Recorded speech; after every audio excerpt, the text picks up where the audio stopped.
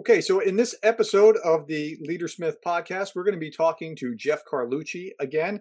Jeff, as if you've followed the podcast, has been on the show a number of times before, and we're going to be talking about leadership lessons that come from British literature. Stay tuned.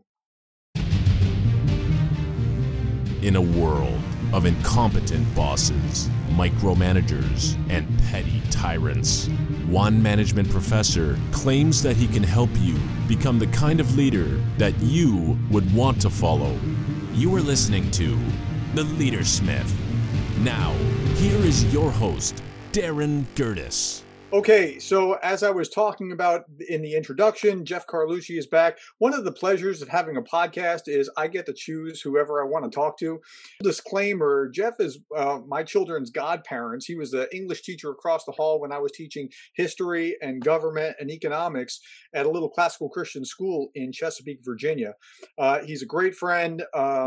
I miss him terribly because he's in Virginia and I'm in South Carolina, and I've been here for 10 years, actually longer than that because I was at Liberty for 6 years before that. So it's been too long. Anyway, so I was saying I've been prodding him. Okay, so when are you coming back on the podcast? And well, let me think about what I want to talk about, because he knows that we're talking about leadership things. So he put his thinking cap on, and he came up with a handful of leadership lessons that are actually, as you described it, character lessons, but they apply. Yeah. So he'll talk about those, and we'll see how many we get through in our time together. So Jeff, welcome to the show.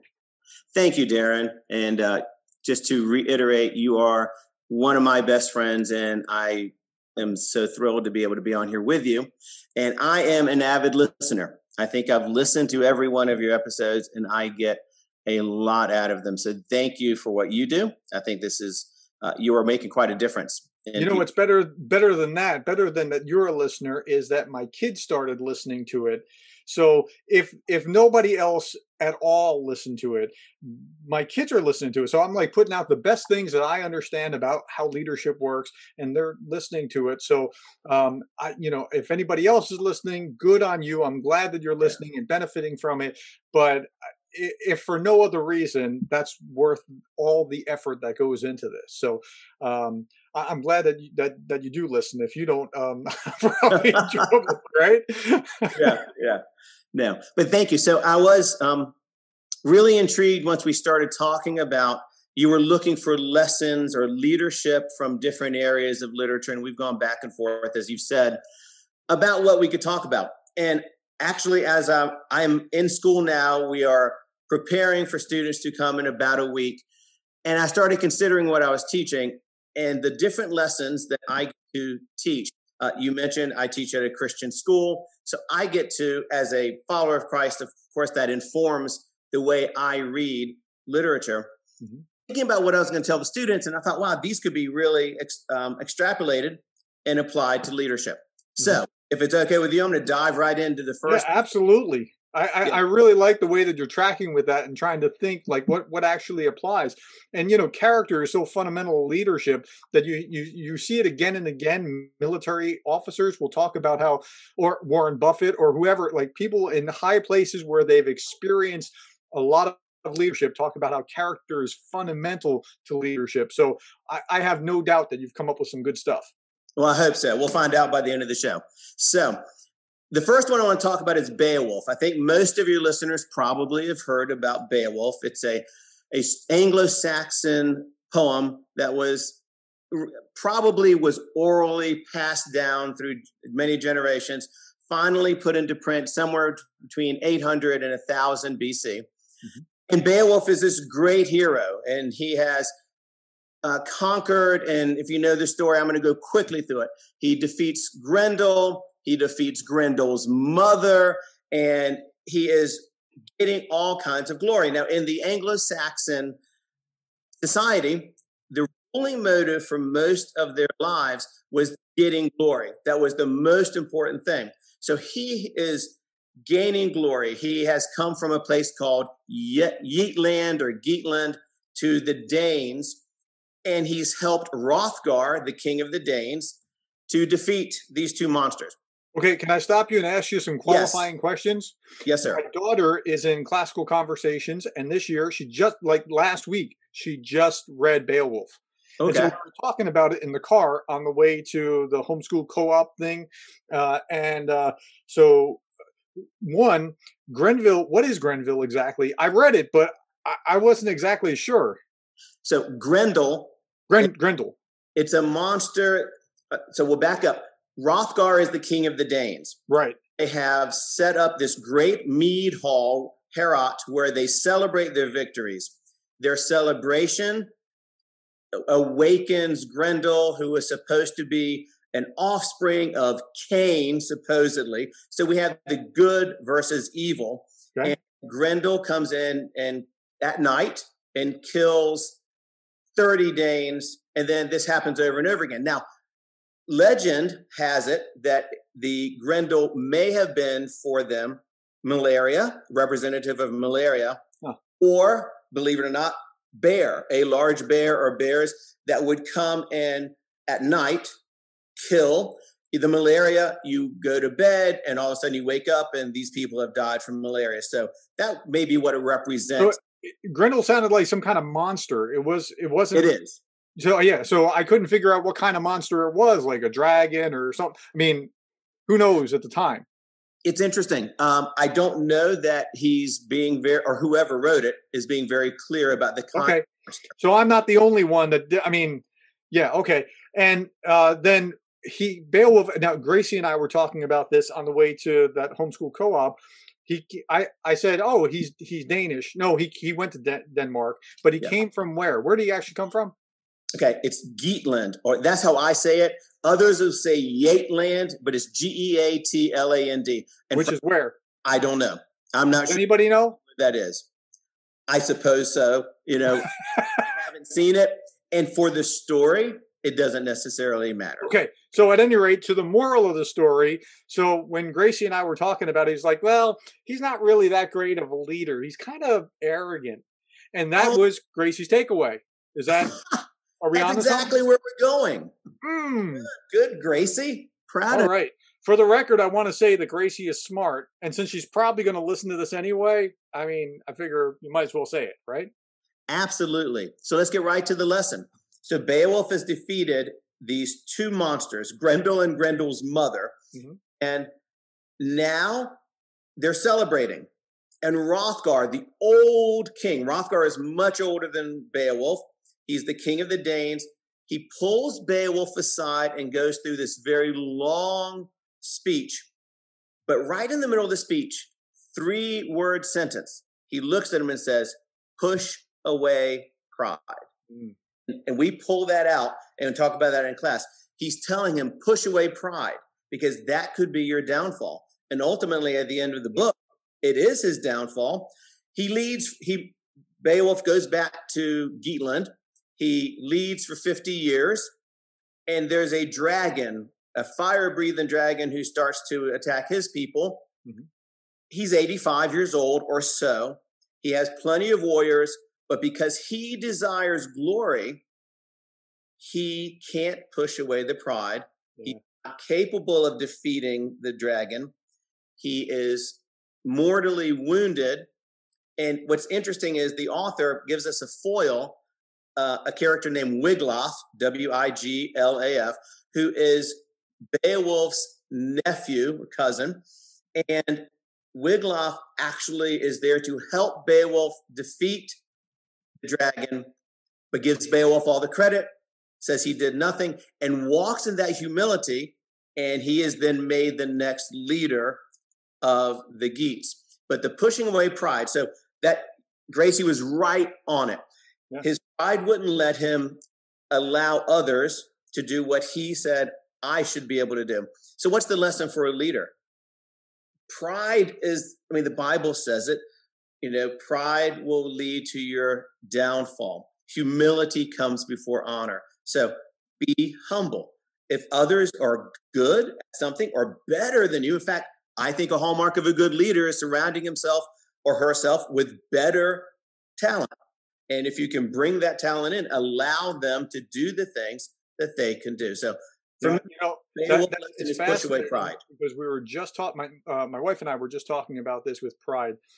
We're watching the news and we're looking at what's going on in Afghanistan, right? I mean, the power vacuum that was created and Biden's press conference and and he doubles down on this. And I was quoting Robert Gates, who said Biden has been wrong on nearly every major foreign policy question for the last 40 years. Wow. Yeah.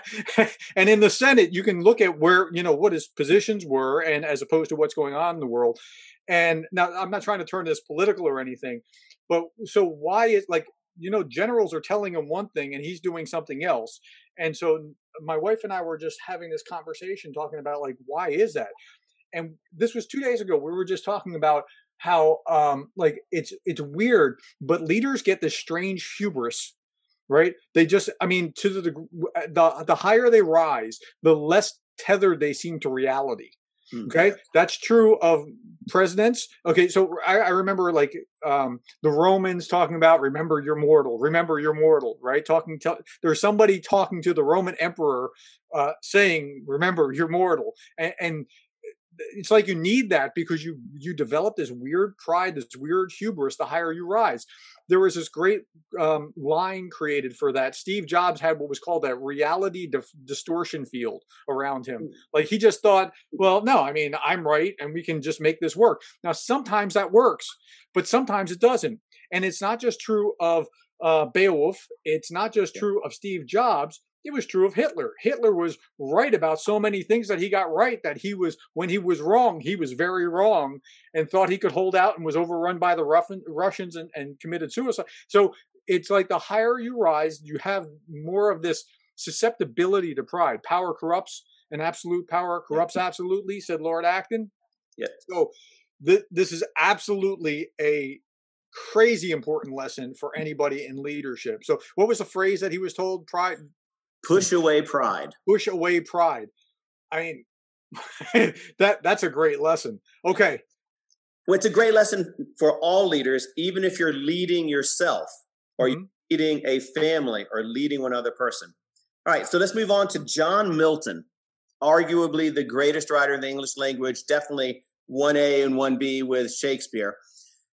John Milton is known for writing primarily Paradise Lost.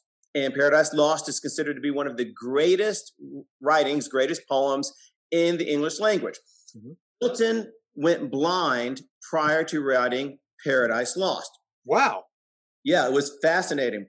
And he actually writes a great sonnet about it, on his blindness. And in the sonnet, he almost gets angry with God. He said, how can you deny my ability to do what you've called me to do? And he's, I can't do this. But then he settles down and he's at the very end, he has the famous line and he says, God doesn't need either man's gifts or his talents. They also serve who only stand and wait. And he recognized that his job was to serve God regardless of situation. But we already said that he did write Paradise Lost after going blind. So what does he do? He wakes up about 3 or 4 in the morning. He composes lines in his mind, and a secretary comes in. He dictates it. Next morning, wakes up, composes lines. Okay, read back that to me. Okay, and here are the next lines. And what it did was he didn't get to just listen. Look at the words. He had to hear the words, but he heard the sound of every letter. And so we have each letter flowing to the next in a way that would not have been necessary or maybe even able if he hadn't gone blind. My professor in college, Dr. Crawley, he looked at us as a gentleman. It was an all-male school, Hampden-Sydney College, go Tigers. And he said, gentlemen, read Milton, it just feels good in your mouth, meaning it flows naturally. So I contend that Milton's writes Paradise Lost, which may be the greatest thing ever written, not despite the fact that he went blind, but because he went blind. So what's the lesson for leadership? Sometimes there are obstacles in your road, and those obstacles, by pushing through them, you refine what it is you're doing, whether it's your product your skills, your talents, your character, so that on the other side, there is a height, there is something you can reach that's even beyond what you thought. And if you also, and as followers of Christ, if you trust God that what he's put in front of you, you push through, you can trust on the other side. There is something you probably didn't anticipate that's be a benefit to you and as a leader to those that you lead. Yeah, that's really interesting. So as you were talking, I was thinking of Beethoven going deaf and still writing amazing stuff after. I think Handel also had something with deafness. I don't remember exactly who it was, but I know Beethoven at least had that same kind of thing. Yeah. Was it Stonewall Jackson had something with like eyesight or something? I think so, yeah. He would memorize his lectures at VMI because he couldn't read it. I think it was like a nearsighted or farsighted. He was farsighted but couldn't read nearsighted or something. I don't remember what it was, but same kind of thing. And they have to overcome the obstacles anyway. So that's a powerful leadership lesson. Yeah. And life's not fair. And if you think it is, then you're going to be sorely disappointed when life bumps up against you and you go, whoa, what's going on? And you just have to overcome and adapt. And I know that the default in society right now is I'm not responsible. Somebody else is responsible for my happiness or whatever. You got to change so that I study leaders. I study success, and the people who are really successful, man, they're the kind of people that take responsibility for everything that they do and others. Like I remember one guy talking about, I wish I could find the reference to this. It was like, if it rains, it's my fault. Like, no, it's not really your fault, but yes, you have to brace against it. You have to have the umbrella. You have to be prepared for what you're going to do if you have to be outside and you should be inside or what. Like, it's your responsibility. Like the way he said it was a little, tongue in cheek, but you have to be responsible for whatever the circumstances are going to be and deal with it and contend with it. So what a great lesson. Yeah. All right. So let's go to another one. Alfred Lord Tennyson wrote a poem that's incredibly famous. And I guess I should have said this before. Everything I'm telling you, these are famous, and I'm not the first one to come up with these ideas. It's just something that I get to teach. And you get to let me talk to you about it. Well, absolutely. But, to our audience, like even to me, the Beowulf, I missed that line about pride. That's great. What a great lesson. So don't discount yourself. You're curating some of the best material here, and we appreciate that. Good. So Tennyson writes Ulysses. Ulysses is Odysseus from the Homer book poems. In Ulysses, one of the most famous lines that Tennyson ever wrote are at the end. But let me just set this up. Ulysses is old. He actually says, "I am old." We're going to guess he's 80, and he hates being the leader of a peaceful nation. He says, "My son Telemachus, he can do that. I'm not good at that. I'm going to go out and I'm going to find adventure." And so he's talking to his sailors, and I'm going to just pop over and read to you the last several lines of this. He says, and he's talking to all the old sailors. He's looking at his ship and he's looking at the ocean. And he says, "Though much is taken, much abides. And though we are not now that strength which in old days moved earth and heaven, that which we are, we are.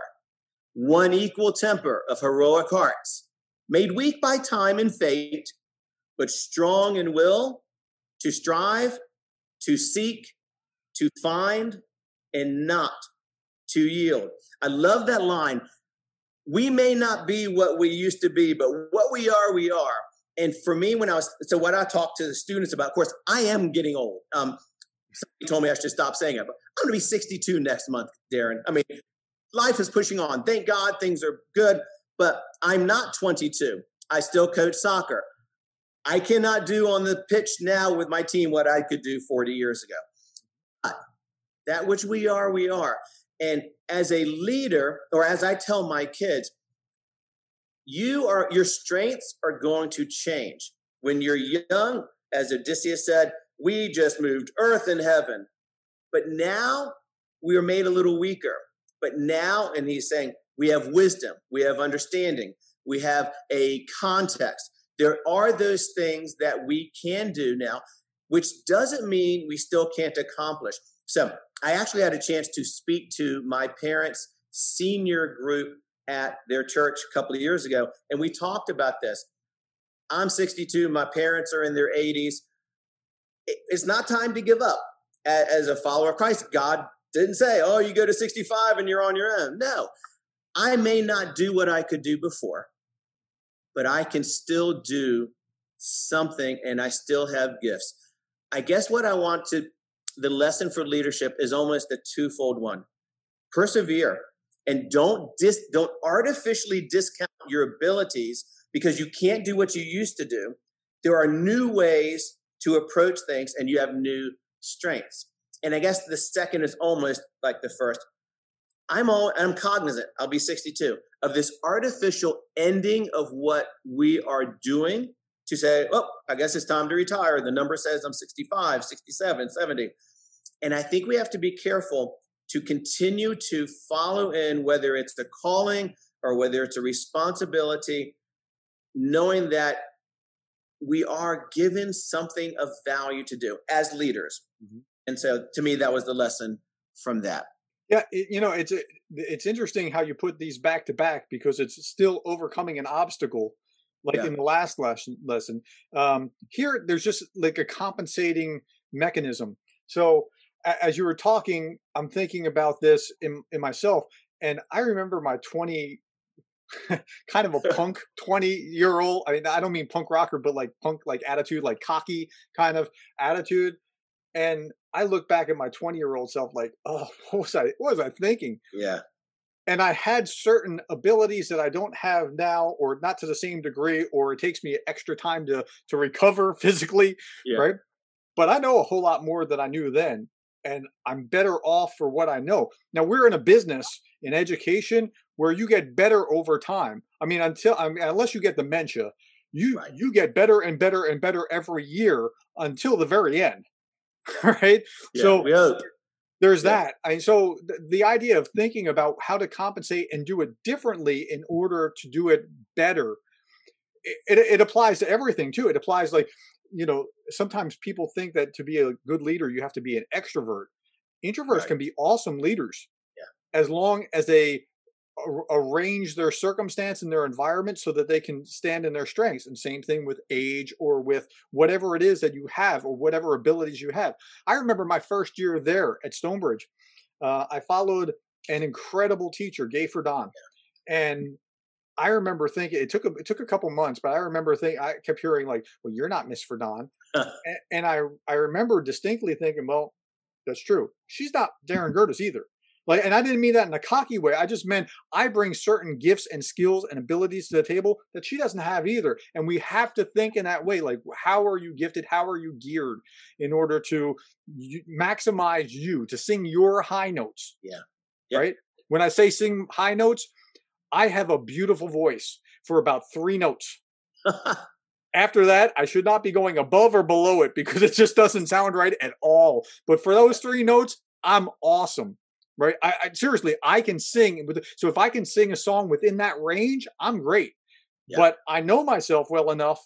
Like we've talked about this. I know myself, right? I know myself well enough to know that's where I have to stay. And I stay within whatever I talk about. I'm talking about leadership. I'm not talking about what's under the hood of my car because I'm lost. I'm hopeless. Yeah. So that's a great lesson for all leaders. I've always respected that about you. Even because I knew you in your late 20s, not when you were a 20-year-old punk. Always had an understanding of what it was that you should do and what you should not do to accomplish what God had for you. You've always exemplified that. And I don't think there's any world-class leader anywhere who deviates from that. Not to my knowledge. From what I've read, from what I understand, everything that I have spent my time trying to understand about leadership, they know themselves. And they sing their high notes and they try not to get out of that range. I mean, there's something to be said for expanding and growing and learning, but that's not what I'm talking about. I'm talking about they stay within their scope of competence and are very hawkish about doing that. Yeah. So the next lesson, it moves me a little bit more. So far, we've talked about pushing away pride.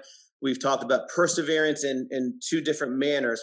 The next one is from Wordsworth, and it's a poem, and I want to read a portion of it to you. It's called She Dwelt Among the Untrodden Ways. Actually, it's so short, I'm going to read the whole thing. She dwelt among the untrodden ways, beside the springs of Dove, a maid whom there were none to praise and very few to love. A violet by a mossy stone, half hidden from the eye, fair as a star when only one is shining in the sky. This is the key. She lived unknown, and few could know when Lucy ceased to be. But she is in her grave, and oh, the difference to me. And when we talk to the students about this, we talk about not measuring your success by numbers. And this one,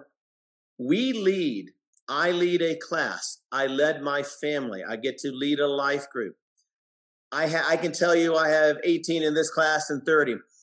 But what this is telling me is there may be one person that you impact. And as a leader of an organization, you may lead a lot, but there's that one person that maybe gets in the way, or there is one person. What Wordsworth is talking about, and I think he's talking about, we're not really sure who, this is a Lucy poem.